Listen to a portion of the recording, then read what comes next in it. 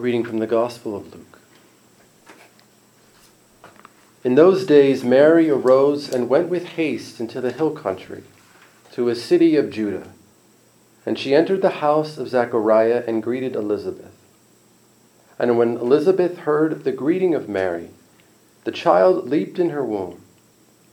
And Elizabeth was filled with the Holy Spirit, and she exclaimed with a loud cry, "Blessed are you among women, and blessed is the fruit of your womb. And why is this granted to me, that the mother of my Lord should come to me? For behold, when the voice of your greeting came to my ears, the child in my womb leaped for joy.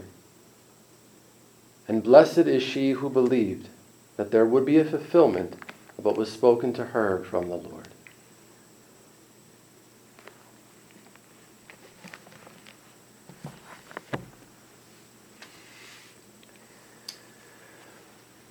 When I was about 18 years old, I experienced a bit of a reversion to the faith. I don't necessarily call it a conversion because I never stopped believing in God, but just like many teenagers, I just got intensely distracted. And so when I was 18, I experienced this reversion back to the Lord. And almost immediately, I began devouring books on prayer, on spirituality, so that I could grow in this newfound relationship with God that I had just discovered. And I read everything I could get my hands on. Things from Carmelites, things from Benedictines, Franciscans. And I would adapt certain things to their spirituality that I found attractive and that applied to me. But ultimately, after some time, I always felt like there was something missing. And so I remember eventually I asked myself one day, well, how is it that I came to know Jesus? And as soon as I asked that question, I knew what the answer was. Because it was through Mary. Very early in my conversion, I began praying the rosary without having no clue what it was. We'll talk more about that later. But then I thought, well, maybe that's not a good sort of criterion. Maybe it's too subjective for me. And so I asked myself again,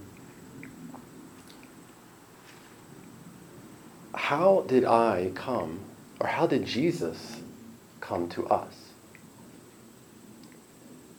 And again, what's the obvious answer? It's through Mary. And so it was then that I realized, first and foremost, before I would ever be a Franciscan, that my spirituality had to be Marian. Not because I considered it beautiful and fruitful, though obviously it certainly was, but because it was the way that Jesus chose for himself. It was how Jesus chose to reveal himself to us. And what specifically is that way?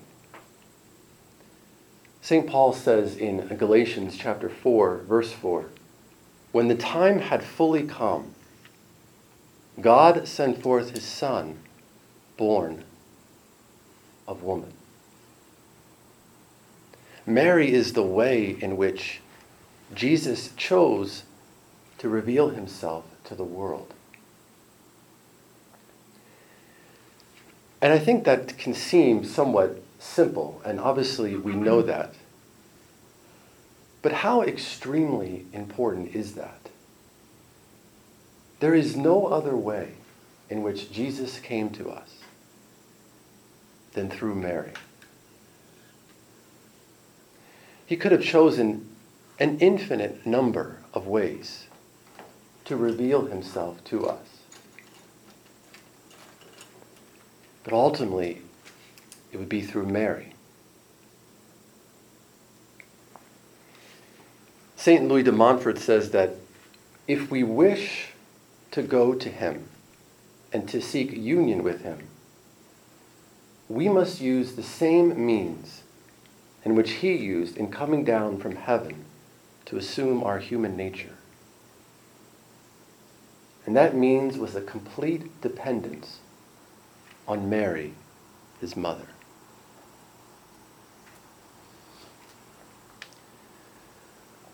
I believe that that quote is extremely, extremely important because of what it reminds us of.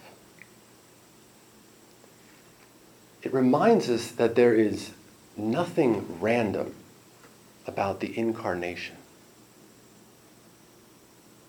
That the way and the manner in which God will become man was not accidental. It was not coincidental. It was deliberately chosen. In other words, Mary, in the plan of God, was deliberately chosen to bring us Jesus.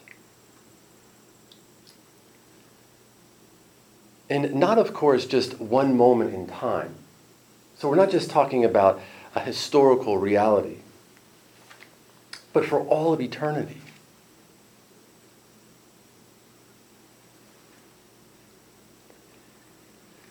When I was in college, I had a roommate one semester who was evangelical. And we were both young, and we both thought we knew everything. And we would have great talks about the Bible and the Lord, and occasionally we'd slip into Mary. I would try to throw Mary in there for him. And I remember one day he said to me, I don't need Mary, I have Jesus. And I just simply said to him, okay, maybe you don't need Mary, but Jesus did. And aren't we supposed to imitate her? We never talked about Mary again after that moment.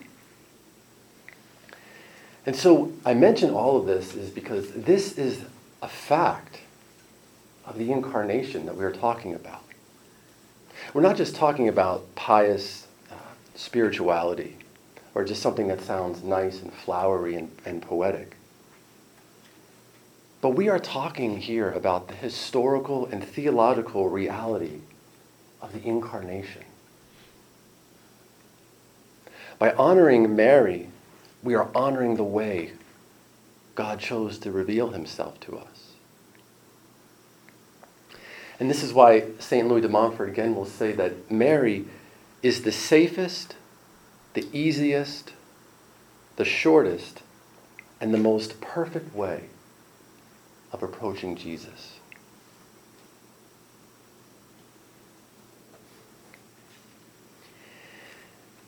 All of this is affirmed so beautifully in the gospel account of the visitation. Right? Mary, in her very being, by her very presence, is bringing Jesus to Elizabeth and Zechariah. Right? What is ultimately occurring here is that God is visiting his people. And how is he doing that? No longer is he leading them by the cloud by day or the fire by night that Israel had in the desert. But now he is visiting his people through the lowly and humble presence of Mary.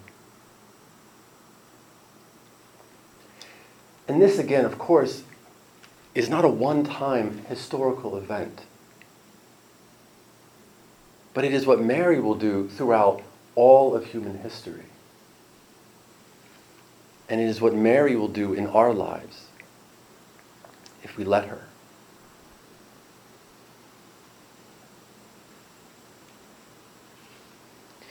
You know, sometimes when I meet with someone, let's say who's been away from the faith for a while, and sometimes they'll say to me, well, you know, I started praying the rosary, or if a mother or a father's child has been away, and they'll say, you know, I started praying the rosary for my child, I always think to myself, this person is going down.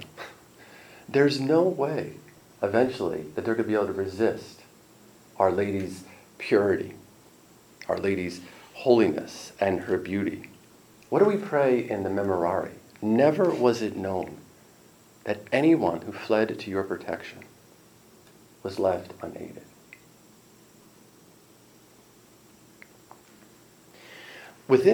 So back to my reversion. Within a month of me praying the rosary, within that very same month, I started going to daily Mass and started studying the Bible.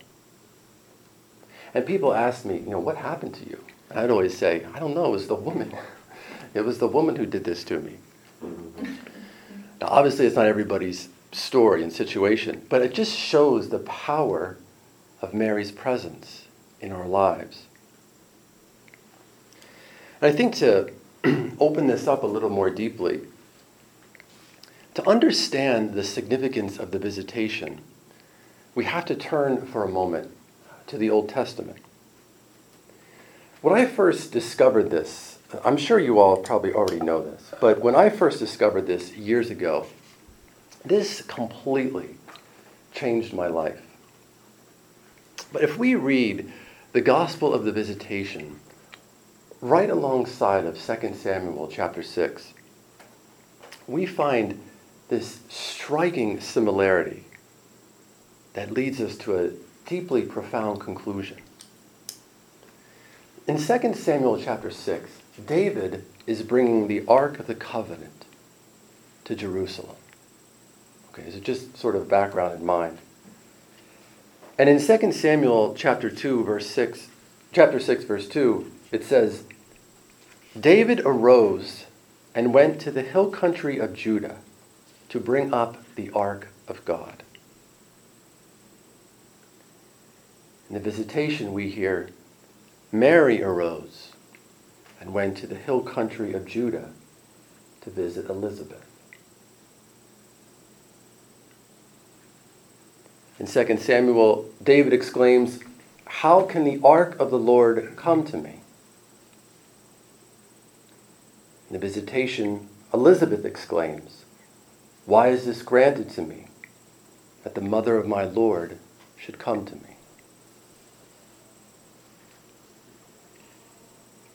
2 Samuel, David leaped before the ark as it was brought in with shouting.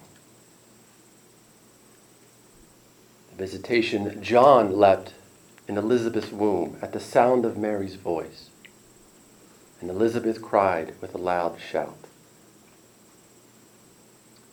And finally, in 2 Samuel, the ark remained in the hill country for 3 months. Visitation, Mary remained in the hill country for 3 months. What is all of this implying to us? Could this just be a coincidence? There's no possible way. St. Luke is trying to tell us and show us that the new dwelling place of God is Mary. That Mary is the ark of the new covenant. Just as the ark was a sign in the old covenant, or the people of the Old Testament, of the invisible God that contained the presence of God within it. Now Mary is that new ark because she carries in herself the presence of the invisible God who's about to be made visible. St. Athanasius says that Mary is God's place of repose. What a beautiful line. The one place where God can find rest and peace is in Our Lady. She is the place where God found no resistance, no selfishness, but instead faith, hope, and love in total in complete purity.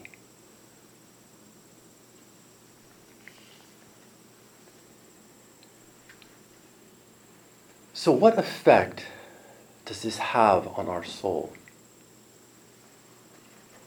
How does Mary's presence in our lives affect us? Well, we could spend the rest of the week talking about them, but I'll just mention two for us, which to me seem like the most noticeable. First is that Mary calms our soul. In other words, she gives us peace.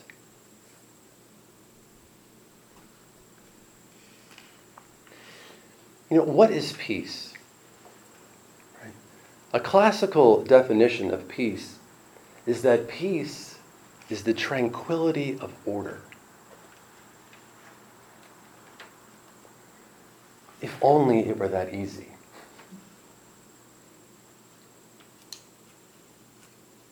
Right? The ultimate order in our life is not when our house or convents are cleaned, or when the bills are paid, but when God's will is done. True peace occurs with the fulfillment of God's will in our lives. Peace has nothing to do at all with my age, my social status, my health, all the things that the world would say are necessary for peace. I'm sure you all do too, but I know many rich, young, and healthy people who do not have peace, but who are in fact quite miserable. There is nothing that Mary wants and helps us more with than the fulfillment of God's will in our lives.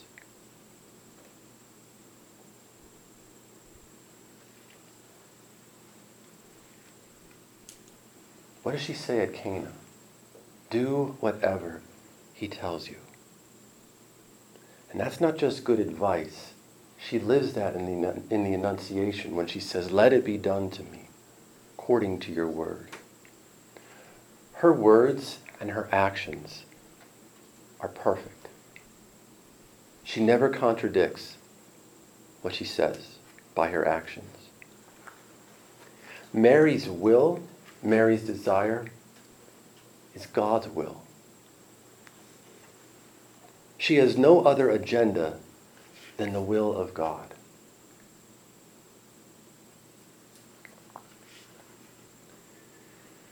It's a great book called The Life of Union with Mary by Father Emile Neubert. And he says that peace is the natural climate of Marian souls. Then he gives this beautiful image. He says that when Herod was seeking the newborn king to slaughter him, Jesus slept peacefully in the arms of his mother on the way to Egypt. This is a perfect symbol of every Marian soul. Such a soul always reposes peacefully in the arms of its mother. Jesus knows this to be true as well. What was perhaps his only consolation during his crucifixion? Seeing his mother there.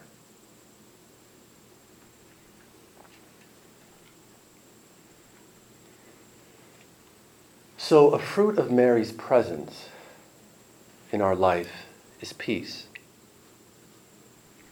Because Mary assists us. And she encourages us in the only way that peace can occur. The fulfillment of God's will in our life.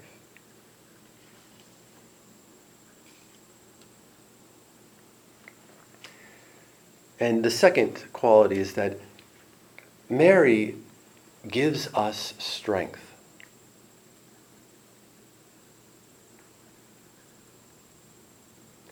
In the visitation, Elizabeth comes alive in Mary's presence. It says that when Elizabeth heard the greeting of Mary, she was filled with the Holy Spirit, and she exclaimed with a loud cry, "Blessed are you among women, and blessed is the fruit of your womb." Mary's presence strengthens her.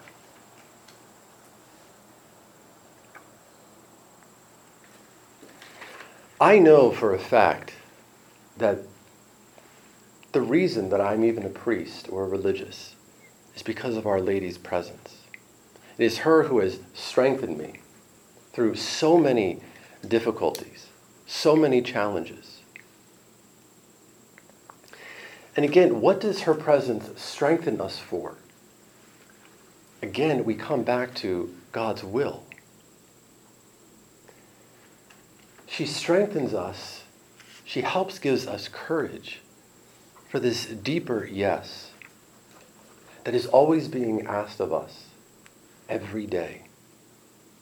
In every new situation, in every time of prayer, in every change of assignment, in all the challenges and the difficulties we face in life.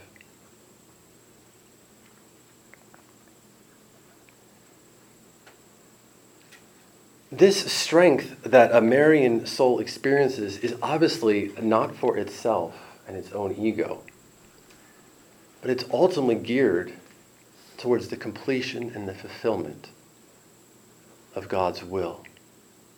In other words, Mary strengthens us to become who we are supposed to be in God. So important. Mary strengthens us to become who we are supposed to be in God. We have no idea. We have a faint clue of who we are in God. Mary knows us perfectly in her Son. And it is that person that she desires that we become and that we grow towards. And so let's not think, like some people do with sort of the prosperity gospel, Mary is not here to strengthen us with our own ideas and with our own agenda, but only God's.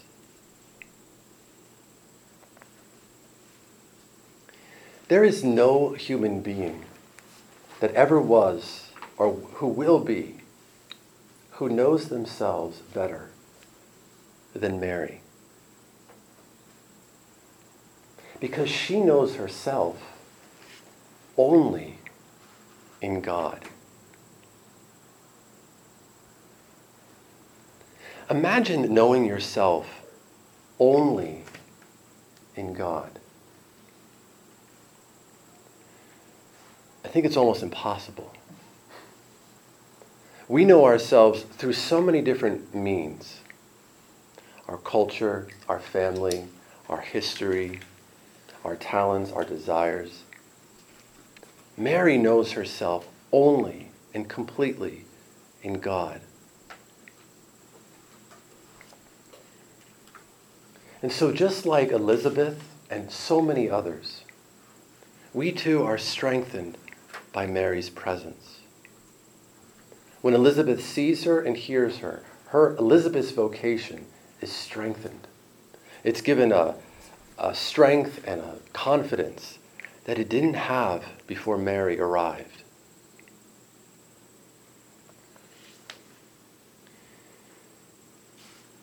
St. Maximilian Kolbe says that the Immaculata is the highest degree of perfection and sanctity of a creature.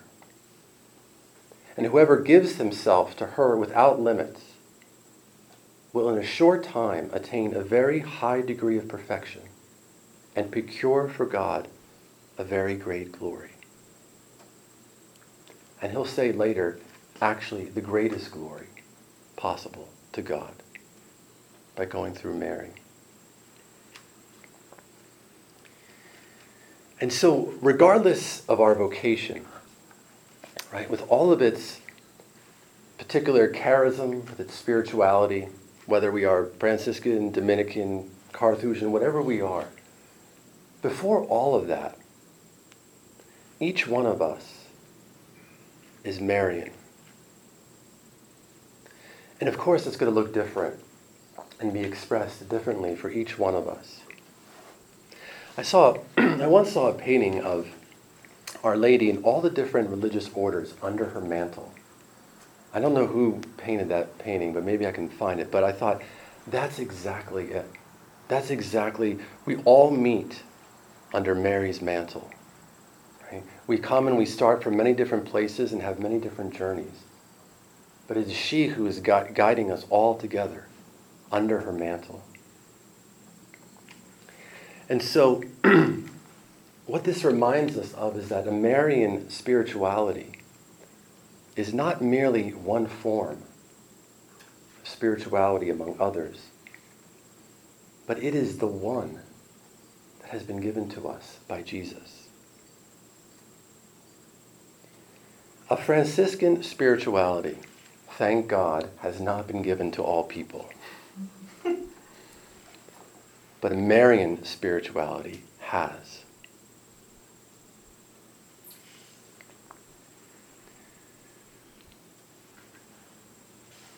Earlier this week, I was speaking with a friend and telling him about this retreat, and he asked me, he said, well, who is this retreat for? Who is this Marian retreat for? And usually retreats are sort of geared towards people, religious or lay people. But I just said, this retreat's for everyone. Because Mary is for everyone. This retreat knows no distinctions. Because Mary knows no distinctions. I can't say that about the monastic life. I can't say that about the Ignatian exercises. But I can say that about Mary. And I will. So let us then follow the same path that Jesus himself followed and become the truly Marian souls that he desires us to be. Amen.